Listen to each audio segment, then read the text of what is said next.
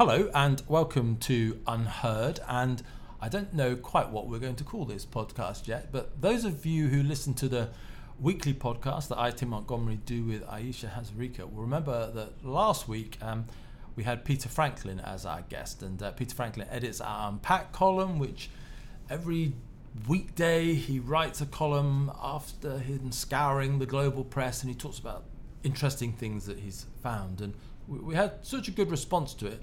We've certainly decided for the time being to experiment with talking to Peter every week, just so that those of you who don't, and why don't you, read his daily column online, have an opportunity to hear him talk about it in a podcast setting. So I'm going to be interrogating Peter again today, and I'm joined in more ways than one by Amanda Whiting. Amanda, I'd say in more ways than one, because you're not only joining us for this new weekly Unpacked podcast, but you've joined Unheard as deputy editor. So congratulations, thank you. Are you looking forward to working for Unheard? Absolutely, and for me, perhaps being the first international accent on this podcast. Yeah, where people probably now gathered that you're an American. Whereabouts in America do you hail from? Well, I was raised in New Jersey, but I'm actually moved to London from Washington, D.C. It was time for me to escape. And doing journalism before? Yes, I was at Washingtonian Magazine and a few other magazines before that, but I'm excited to be working at Unheard now. That's what we wanted to hear. So, Peter, welcome back.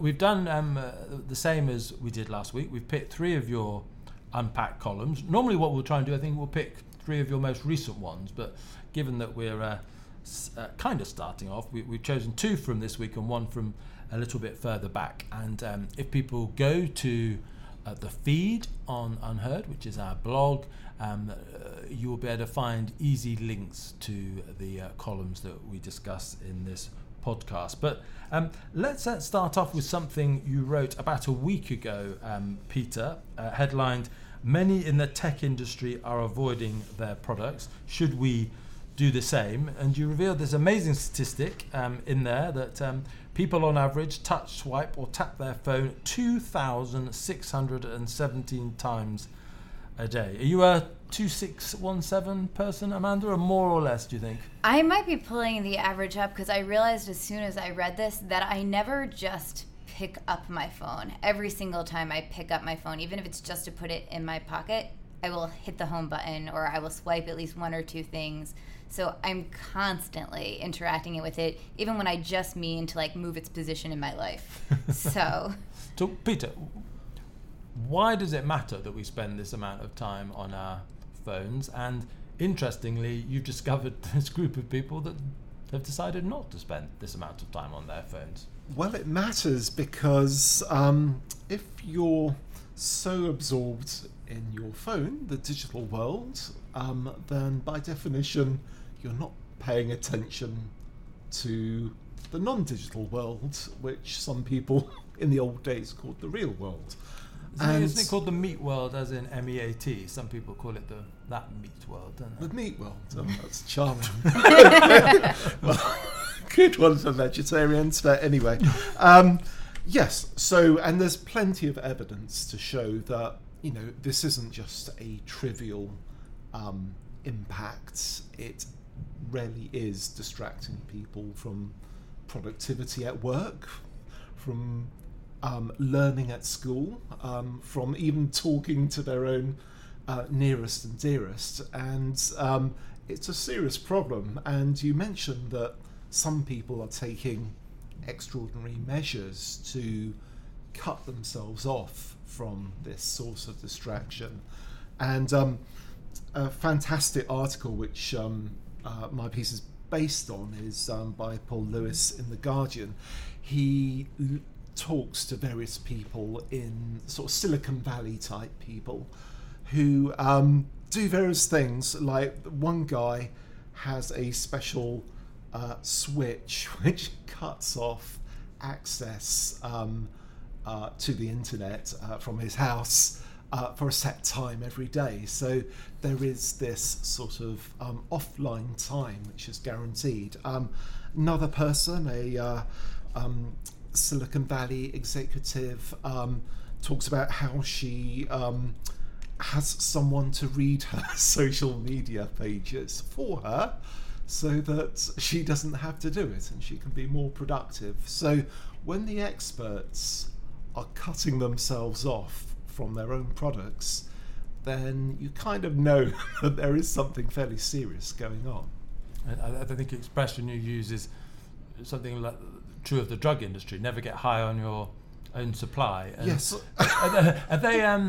Are they basing their abstinence from the smartphone or whatever world on evidence, or is there something that they're not telling us that we should be aware of, or is this just something you've observed that they're doing and you're wondering why they're doing it, and perhaps we should learn from it? Because a lot of people would say, when you're on your smartphone, you're reading news, you're connecting with friends in a different way, that these are alternative ways of interacting, learning, exploring. They're not necessarily inferior ways. Well, I think journalists, and we're all in one respect or another in that business, are precisely the wrong people to ask about this. Because it's kind of our job to always be plugged into what's going around, to picking up bits of gossip, to getting links to really interesting articles like this one in The Guardian.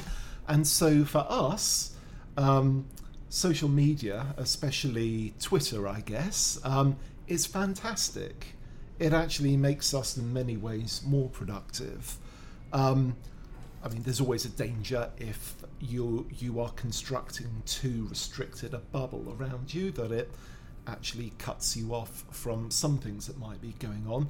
But any journalist who's knows what they're doing will be listening far and wide, and these tools are fantastic for that. Unfortunately, or perhaps fortunately, most people in the world doing proper jobs are actually trying to concentrate on something, trying to actually push at the frontiers of knowledge or technology or whatever it might be, and that requires concentration, it requires focus, it requires sort of getting in the zone and not being distracted. And I think that is what all of these fantastic products, but addictive and distracting products, that's where the harm is that it's a constant distraction, constant source of distraction. People are constantly defocusing from what they should be looking at. Even apparently, this is what the research shows, you have your phone, even if you're not looking at it, the very fact that it's around is actually pulling your attention away from where it should be, because it's like having someone actually hovering at your shoulder. They might not be talking to you, but nevertheless, there's that sense, there's that tension that actually there's something else that might be paying attention to you, and that you need to there's something that you need to attend to. That's really damaging. It's a real indictment of journalism, and also a clear career path for phone addicts. Yes, absolutely. Okay, well, let's move on to. We've done a lot of technology. Let's do something that is much more sociological, I think, in nature, that again you wrote this week, and you talked about the differences between honour, victimhood, and dignity cultures. Give us a brief description of each one of these cultures and why you think us understanding these different cultures matters.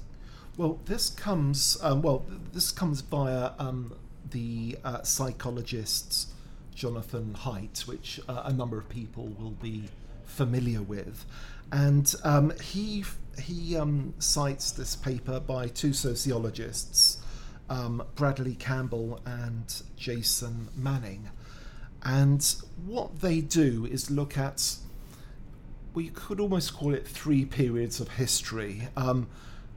Honour cultures are where, well, let's give maybe think about, the samurai or some sort of, or maybe chivalry in a sort of Western context, where sort of slights to your honour, to your standing in society, have to be responded to, if necessary, with violence. Because unless you can prove that you're willing and able to defend yourself, you will become a target for those trying to take you down. And in a sort of chaotic, sometimes disorderly society where there is no police force, if you want to maintain your status as the Lord, as the Knight, or whatever it might be, you need to be, or indeed the editor. Yes, I mean, actually, within some companies, actually, there is a sort of honour culture. Okay, so I'm going to push you a little bit. That's the honour culture. That's honour culture. Yeah. Give us the alternatives. Dignity culture is really what took over from honour culture. And that is the idea that everyone should be automatically accorded dignity. And furthermore, that they shouldn't have to fight for it. It's something that the forces of law and order will guarantee on your behalf. So you could see honour cultures, dignity cultures, gradually taking hold as things like police forces became regularised gradually over time. Those cultures tend to be quite peaceable. They're not chaotic. They are law-abiding. And everyone can, be fairly secure in how they're regarded. So there's no need, if someone insults you, you don't need to massively react to it, because actually there's not much at stake. No one's going to do anything seriously bad to you, because the authorities would deal with them if they do. And that is in contrast to the third of these three cultures, the victimhood culture. The victimhood culture, well, the argument here is we're gradually slipping into a victimhood culture, which is a kind of mirror image of the original honour culture. So that if someone does insult you, there's some sort of slight against you, you do overreact, you don't ignore it, and you do still appeal to the authorities, and something is done on your behalf, but it's not sort of, oh well, I'll just let this pass. It is... You write in the piece, in an honour system you gain status by displaying your dominance. Yeah. In a victimhood culture by displaying how put upon you are. That's right. And so you see a lot of this in universities now, where things that would have been regarded as utterly trivial even 10 or 20 years ago, like for instance dressing up in a sombrero, for a Halloween costume or something like that, is now seen as a grave insult to the culture you belong to if you happen to be of Mexican descent. This now requires the authorities, in this case the university, the campus authorities, to intervene very heavily. And if they don't, then there'll be all sorts of consequences, there'll be all sorts of protests. I mean, I agree the sombrero example isn't that compelling, but I thought it was interesting you used the word slipping. We're slipping into the sort of age of victimhood. I mean, couldn't victimhood and sort of the culture of victimhood be seen as a response to sort of the breakdown of the culture of dignity, or the failure of the culture of dignity to, I guess, protect people in the way they feel they need to be protected? Couldn't it be symptomatic of something? Well, I mean, you do see some, people with some very legitimate complaints. If you're black and you happen to be continually stopped by the police for no other particularly good reason other than the fact that you're black, then that is an attack on your dignity. But I think it's much wider than that. I think there is a sort of emotional fragility where everyone is looking to present themselves as a victim, because the more put upon you do seem to be, the higher your status can seem, or at least you get more attention. I think that's quite dangerous, and this is by no means about left-wing political correctness only. You see a lot of voices on the alt-right presenting themselves as the victims, saying, men are the ones who are discriminated against. The whole basis of Donald Yes. Trump's rise to power, really, isn't it? Indeed. Is presenting people who's voted for him as victims of either existing political class or economic forces or what have you. And with a lot of these things, there is, there can be grains of truth. I mean, clearly you see white working class people in America not having a good time of it at all, economically and in other ways, with the opioid epidemic, which we talked about last time. So there are, sort of grains of truth there, but they're being used to create these victimhood narratives, which I don't think are really helping anyone. And, so what if you're seen as top of the tree when it comes to who's the most put upon, who's the most discriminated against? If no one's actually doing anything about that situation, then I don't see how that's much comfort. But it seems that as long as you can portray yourself as the victim, that's enough. How much is it that we have too narrow conceptions of our identity now?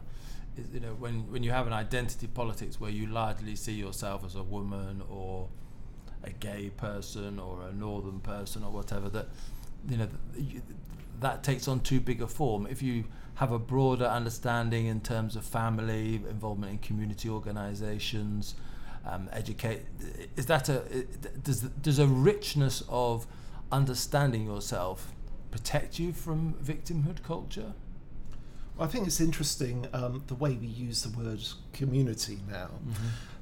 Very often it's not about communities at all, i.e. real communities, that is various people. Everything has a community, doesn't it? Indeed, yes. The only real communities are people that interact on a daily basis, that have some sort of shared life. That's a real community. Like our office. Indeed, yes. That is a sort of, quite a dysfunctional community, it has to be said. Speak for yourself. But it's so we create these sort of notional communities which fill the void of real human interaction. That's kind of sad, really. And so many of those become sites where you can perform your victimhood. Each of those community associations. Absolutely, yes. When actually what would be much more positive is to spend a lot more time building up social capital, which actually brings... And connections between different parts of society. Yes, absolutely. There's just loads of people who just do not know how the other half live or don't particularly live and thrive at the moment. And I certainly think one of the best things that David Cameron did when he was Prime Minister in the UK was National Citizenship Initiative, whereby he brought people from different backgrounds together, because if people do not have any contact with each other, there is no understanding, and people can get false ideas of what other people in society are trying to do to you. Or but anyway, we must move on to our third and final topic. I like having the last word on topics, and just managed to squeeze that in there. This was actually from a little while ago, Peter, and I think this is the theme of yours that I hope we'll be hearing a lot more of. It was from 25th of September, not so long ago actually. We won't fix capitalism until economists fix their broken theories. Now, one of my favourite moments of recent times was when the Queen, Elizabeth, went to economists and, do you remember, and asked them how none of them had spotted the run-up to the economic crash. And economists have certainly got a lot of flack for failing to predict events. Their forecasts are notoriously under fire. But your concern is actually perhaps it's not just about refining, getting a little bit better at predicting and understanding what's going on.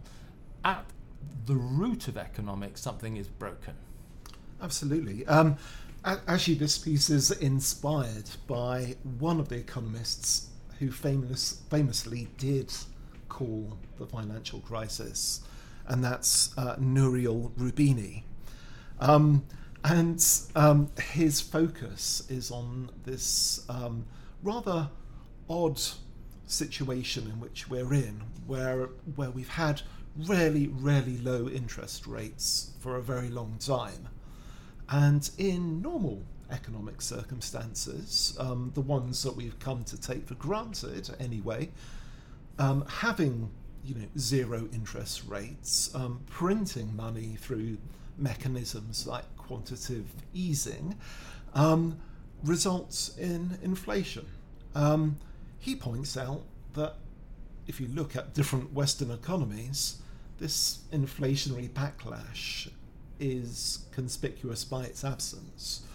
And he says, well, there's this excuse that the recession was incredibly deep and traumatic, which it was, but it started roughly almost 10 years ago now. We've had worldwide a period of pretty good growth, definitely a period of economic expansion, and yet still no inflation, despite the fact that we're still keeping interest rates very low.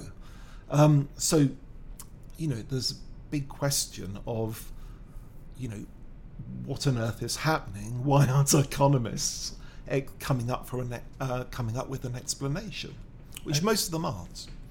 And you pinpoint the idea of some places where scarcity is being abolished. Yes, well, this is the idea of, in normal economics, you have this idea of a positive supply shock, which is when, you suddenly, for some reason or other, you have a glut of something coming in to the economy, and it pushes down prices, holds down inflation. Like, for instance, if you have, say, a lot of migrant labour coming in, because, for instance, as part of the EU rules of free movement of labour, and that's part of normal economics, that's fine. But his idea is that actually some of these supply shocks, positive supply shocks, are looking awfully permanent.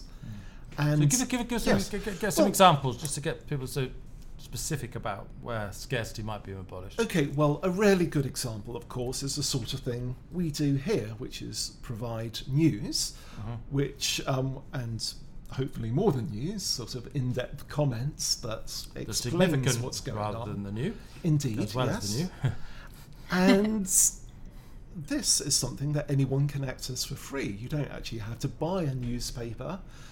You could spend all day accessing brilliant journalism, and not just on our site, for absolutely no money at all. You can spend all day on Spotify and other similar streaming services, accessing fantastic music, and it doesn't cost you anything. And food, you mentioned food. Well, food is another example. We now, for most people, certainly in Western countries and the richer developing countries, there is now so much food floating about, so many calories being produced, that the much bigger problem than scarcity of food is overabundance, hence problems of obesity. We produce so much food that we can waste it, about a third of it in Britain, I believe, and still obesity is, one of our biggest health concerns. So there you go, another example of superabundance. And you mentioned other examples in the article, including energy and even money. And if people want to read the full article, then they can do so via the feed blog, as I mentioned earlier. Amanda, do you buy Peter's theory? Yeah, I'm just not sure what the takeaway is. Is that, that might explain why inflation isn't reacting as it has, but I'm still not sure I need to listen to economists anymore. Well, I think we need economists developing new theories to explain how, in some areas, and I really want to stress that this is a very partial phenomenon, in some areas superabundance is disrupting the sort of assumptions that we've been operating on so far. And actually we need economists to think through the new situation that we're in and giving us some new guidelines as to how things might and there transpire. are economic commentators like Paul Mason of The Guardian, a left-wing academic economist who supports Jeremy Corbyn here in Britain. And so but you don't think there's much of it on the right so much. It seems to be more of a left-wing phenomenon, is that right? Or a left-wing focus? I think that's right. And the danger is that because people see certain areas of abundance in the economy, they'll think that, oh, well, inflation is not something we have to worry about. So why don't governments just fund their deficits by printing more and more and more money, and that nothing bad will happen, because so far it hasn't. And I think there are some people on the left who genuinely think this is the way that, you know, we can pay for socialism, or at least, you know, an incredibly sort of profligate welfare state, is by, you know, turn on the printing presses, because the old punishments that used to come for that sort of thing aren't going to happen before. I think what we need to realise is that this sort of new post-scarcity situation we're in is very partial, and that the economy, there are all sorts of bottlenecks, and we see that certainly in housing, where all of this credit floating about is vastly inflating house prices, and that's actually really bad for a lot of people. You talked about the turning on the printing presses. One of the little things you did this week, which I quite like, was another way of describing the printing press is the magic money tree, and you notice magic money tree has the same initials as modern monetary theory.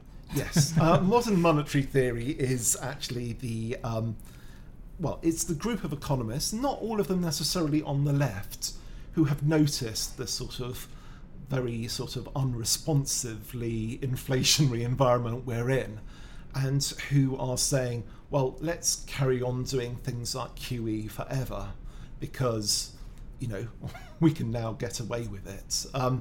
Well, maybe in some respects, if used carefully, this could be an increasingly useful tool, but we've got to be really careful the way we use it, because there are plenty of scarcities still left in the economy, and just pumping excess supplies of money through that will result in asset bubbles and all sorts of other distortions. So we've got to tread carefully.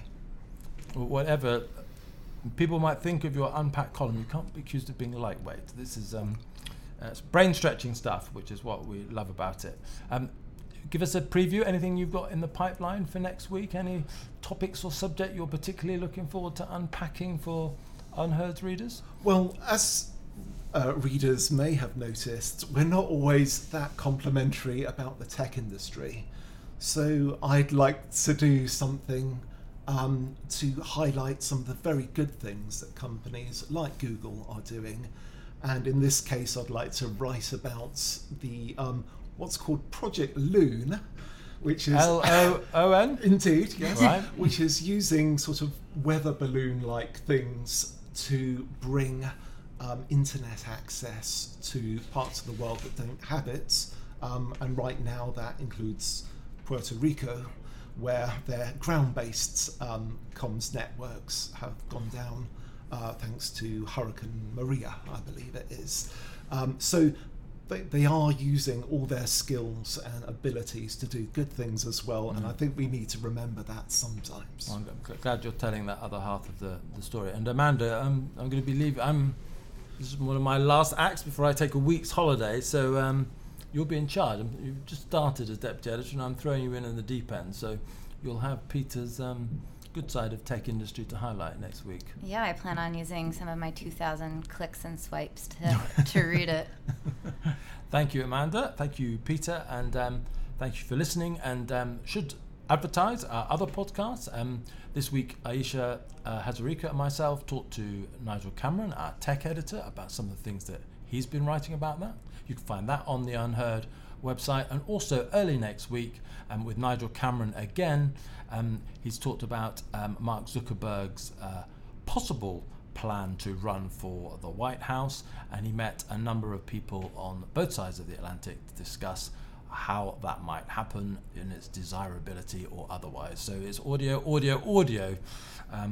for you all over Unheard at the moment, and I hope you enjoy it all. Thank you for listening.